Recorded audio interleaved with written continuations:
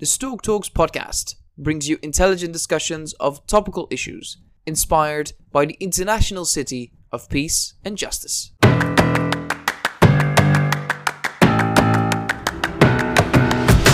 I think we all know what we need to do. Problems, they come like a costume. They fit you. Remove our inner critic and open our inner, curiosity. Nothing speaks louder than money. Walk in, slam your fist on the table, say, we need to work together. Something has to change. Welcome back to another episode of Stork Talks. Now, what is upcycling and how is it different from recycling? Well, upcycling, also known as creative reuse, is the process of transforming byproducts, waste materials, useless or unwanted products into new materials or products perceived to be of greater artistic or environmental value. I must admit, Tom, that I knew very little about upcycling when we started on this topic, but the idea of using your imagination to reconceptualize an existing object or material is something I think that artists have done for decades. We might think of well-known conceptual artists like Marcel Duchamp with his urinal that he relabeled as a fountain, or Picasso's Bull's Head, which is made from a bicycle saddle and the handlebars. Absolutely, Zoe. Those are great examples. And the idea of upcycling got us wondering of what it takes to effectively reconceptualize and what new way of looking at the world around us we might pick up by talking to an expert in the field. And that's why we invited Nienke Hoogvliet of the Nienke Hoogvliet Studio to join us today on Stork Talks. Welcome, Nienke. It's a pleasure to have you with us. Hi, thank you so much. I'm very happy to be here. And so are we. And one of the first questions that we would like to ask you, Nienke, because you are somewhat of an upcycling expert. So tell us, how did you get into this field of upcycling and what excites you most about it? Yeah, I think I wouldn't necessarily call myself an upcycling expert, but it's just because I have a very holistic approach to design or art. When you start looking at whole systems, you see that there are materials that are not being used, and you can give them value again by using them again, or maybe even making something more beautiful with them. So it's, I think, looking at the big picture that made me realize that upcycling is really necessary. And that's why I started looking at some of the projects or materials that I've worked with. But maybe you could explain a little bit more or give us a concrete example, perhaps, of how upcycling does in some ways seem to combine both art and science. Yeah, I think upcycling means very literal that you take something that has almost no value anymore and you give it more value. And to give something more value, I think creativity is often one of the things that can add this value. So if you start to think or make outside of the box, you can find these new purposes. But it's not something I can achieve on my own because I'm a designer, I'm an artist, but I don't have the scientific skills to maybe sometimes realize my ideas.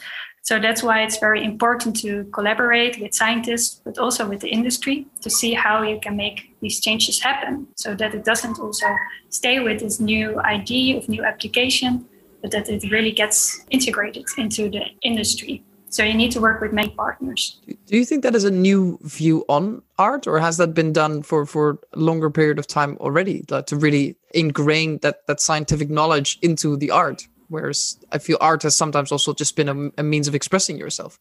I think it's a quite new direction, yes. But I think it's very interesting because artists and designers, they start to realize that they need science. But scientists slowly also start to realize that they need artists.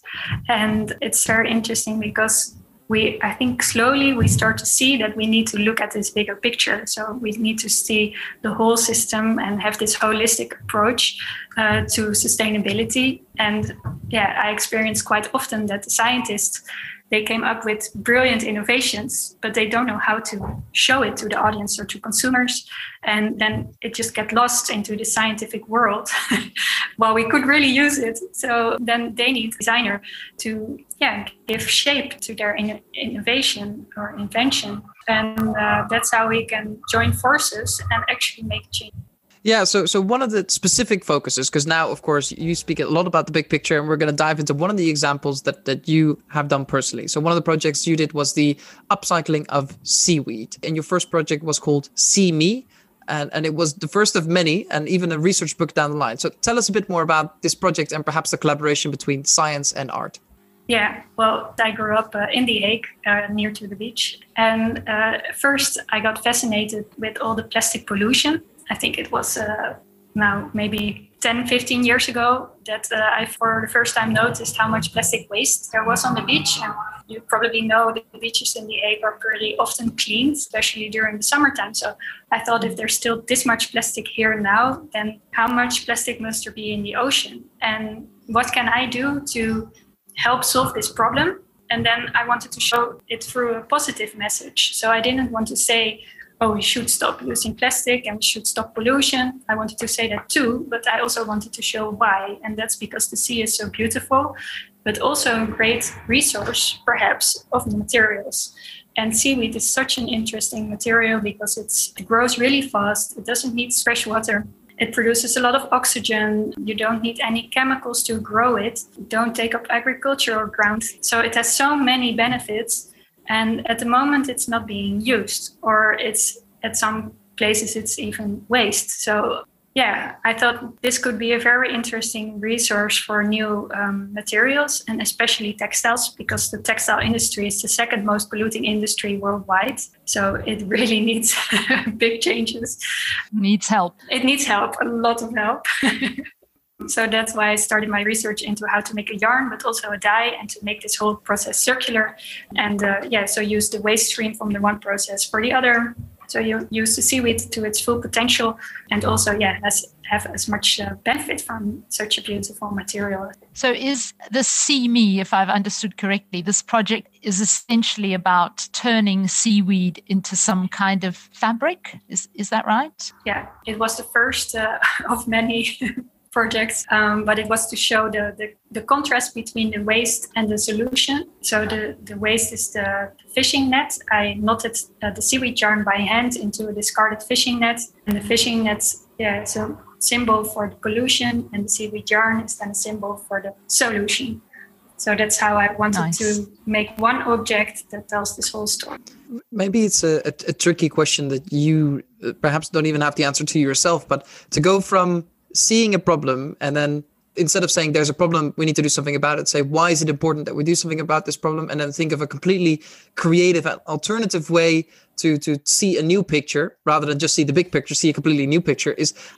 Where would you even start with something like that? A lot of research, actually. So basically with all the projects that I do, research is always the first step. It's looking at scientific research papers, talking to experts, trying to get to understand the topic as much as possible, and then start experimenting myself. So hands-on, doing tests, doing research, experiments, and see what happens. And then slowly this new vision arrives. I mean, I think, Nienke, that is interesting because when we think of an artist, you called yourself an artist. We don't normally think of artists immediately starting to do scientific research as they begin their next project.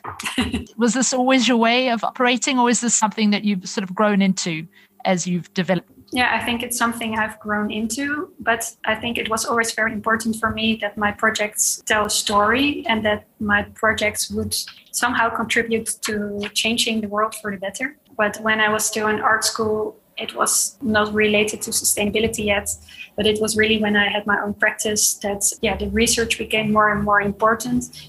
And I think it's still developing like this, that the research still becomes more and more important. Okay. So perhaps then we can talk about another project, which we also picked out just because it has a kind of an I'll call it an ick factor.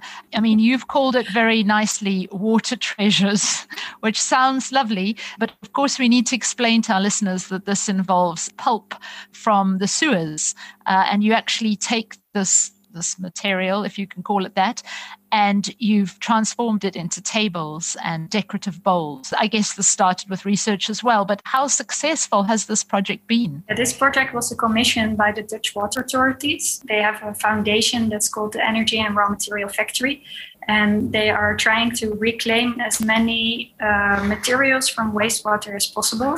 So one of them is the used toilet paper, but they also look at other materials. And they came to me with this kind of scientific question, because for them it helps to improve the water treatment process. But then they had this material and they thought, how are we ever going to make people accept this used toilet paper as a new material? It's a tough one. It's a tough one. Yes. So I thought it's a good way to incorporate it into a way that it looks beautiful, but also that it's very much part of our normal daily life. So I made the table, lights, bowls to show how the living room of the future could look like, in the hope that people will ask questions, but also slowly get used to the idea that maybe even a material as disgusting as used toilet paper can be of value. Has this changed the way you look around, like your daily life? And some might see like dirty dishes. You might see, oh, there could be my next artwork could be hiding in there. Like has it completely changed the way you see things? Oh, that's a really good question. Yeah, I think maybe it has changed my perspective also. And at the beginning, I also had to get used to the idea when I was working with the material. I thought, I should not think too much about where this paper has been.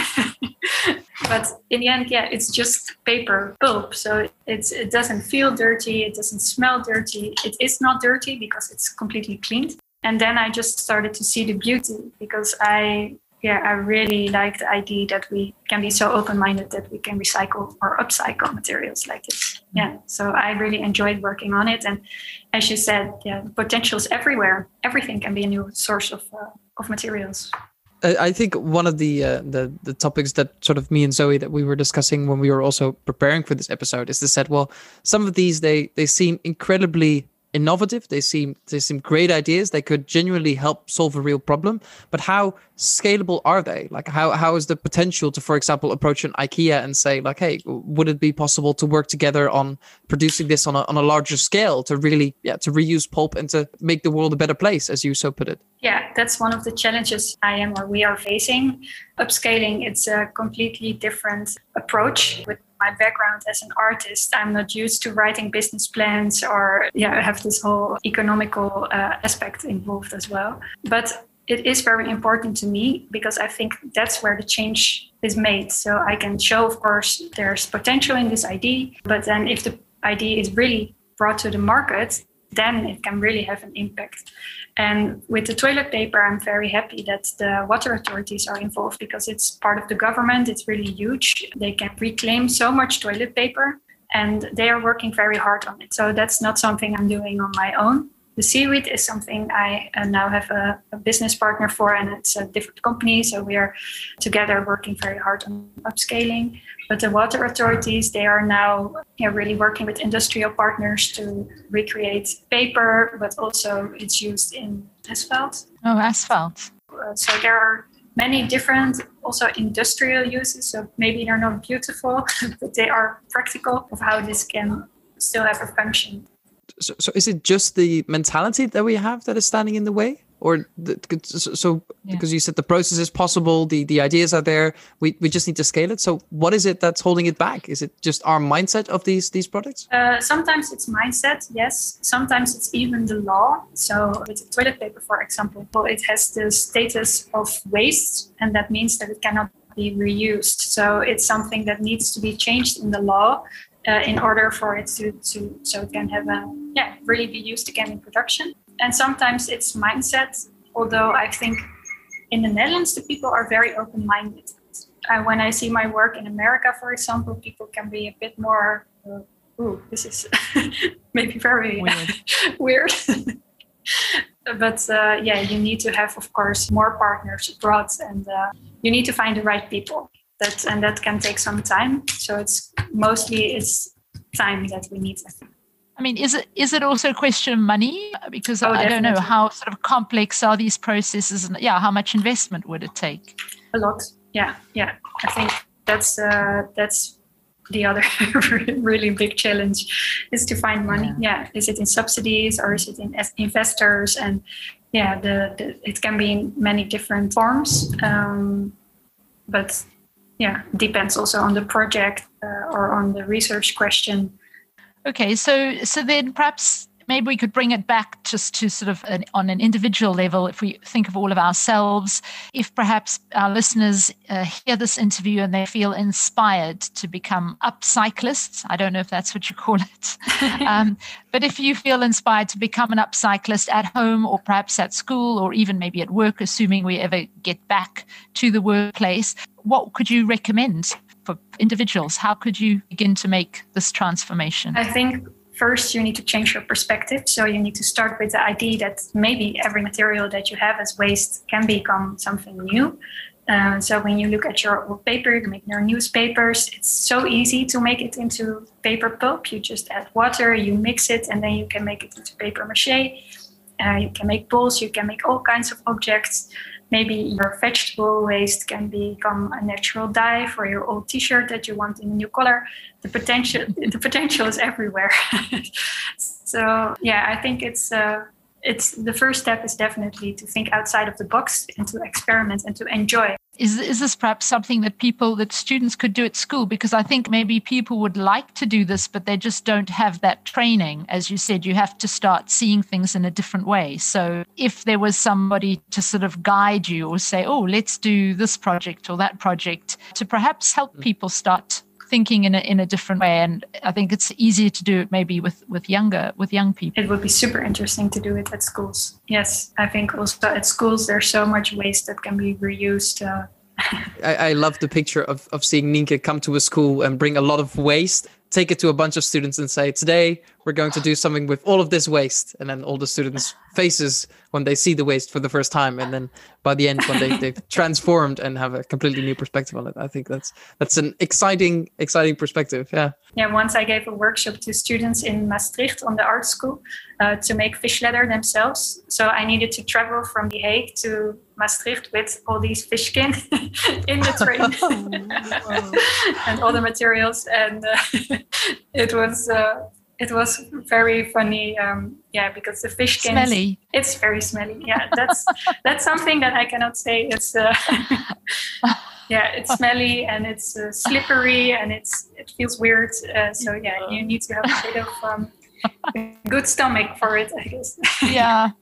So far, you've been an amazing advocate, and then these are some of the cautions. And be aware if you do decide to embark on this this upcycling journey. That's maybe as a final question. Is there something in the topic of upcycling or perspective, or in some of the work that you do that you would like to share with the listeners to close off, or something that we haven't spoken about as a last thing? Yeah, I think maybe it's good to emphasize again this need of looking at the bigger picture, because, for example, at the moment there's a lot of talking about recycling plastic. For example, taking plastic out of the oceans and then turning it into a yarn and making it into clothing. And this is something that I'm actually very concerned about, because when you make it into clothes, when you wear it or when you wash it, they release the small microplastics or even the nanoplastics. And that by washing them or wearing it, it eventually comes back into the ocean.